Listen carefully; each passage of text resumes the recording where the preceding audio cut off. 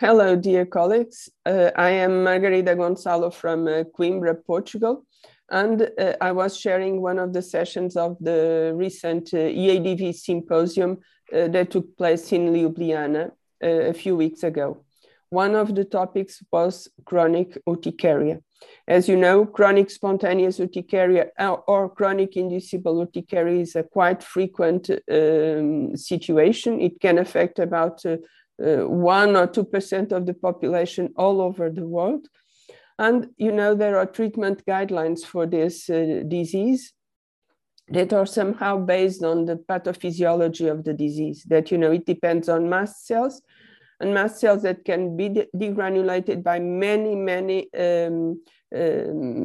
stimulus. But in chronic spontaneous urticaria, you have mainly autoimmunity with antibodies, IgG antibodies directed to the high affinity receptor of the mast cell, or you can have autoallergy with IgE that is related or recognizes allergens or proteins of your body, like IL-24, anti-thyroperoxidase. So, and these proteins that are on the skin will degranulate mast cells. So when we have to treat these patients, as you know, according to the recommendations, first, we have to use antihistamines.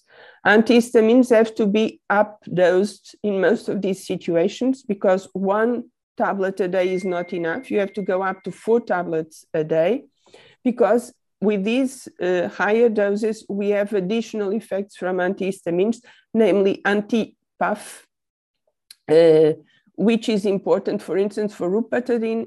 This anti-PAF effect is important because PAF is one of the mediators, as Ana Jimenez Arnau has shown in the Congress. So after failure of antihistamines, which happens in 25% up to 50% of the cases of chronic urticaria, you have to go to omalizumab. Omalizumab is an anti-IgE antibody that will block the IgE and prevent the, especially it is more effective in the situations where you have autoallergy. So you have IgE against the self because it blocks IgE, and quite immediately, these IgE will not bind to mast cells and we will not have urticaria.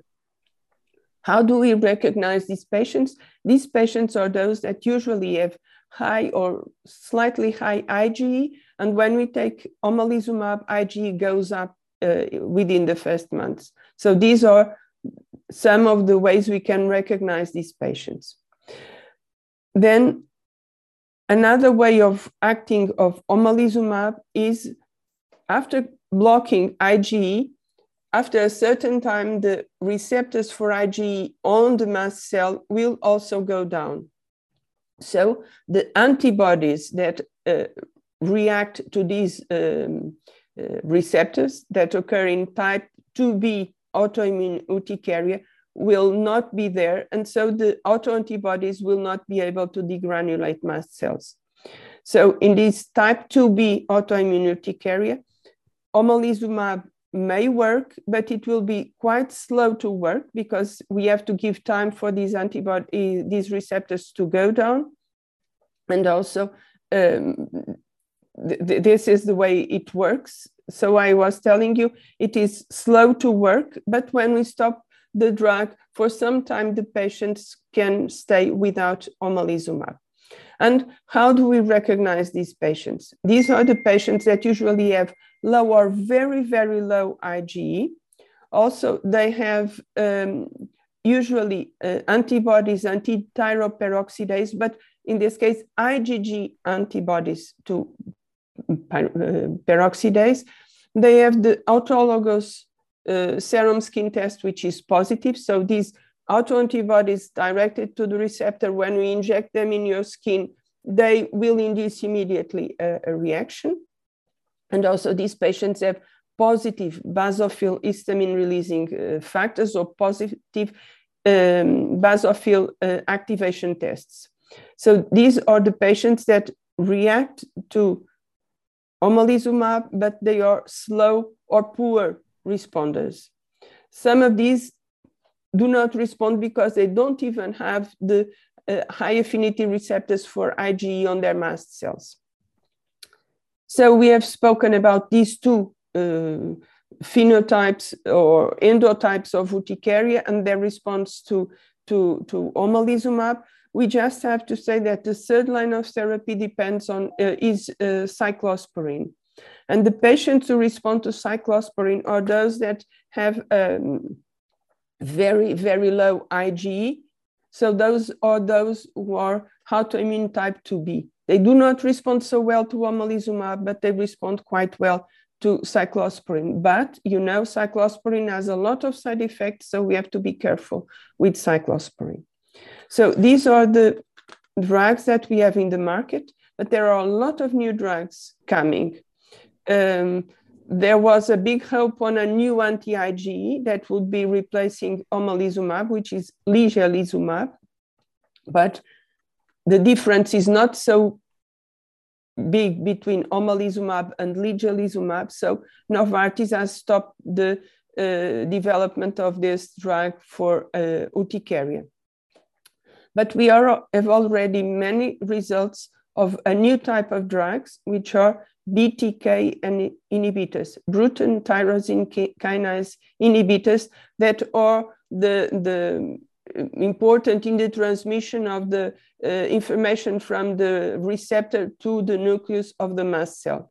So these drugs, fenebrutinib and remibrutinib, or the first one, we have already data from it, and the second, there are important studies already on the way that are showing that especially this type 2B autoimmune urticaria will probably be the best to respond to this drug with much lower side effects than we have seen with cyclosporine. So you see that there are new approaches for the treatment of urticaria depending on the main pathogenic mechanisms that are involved.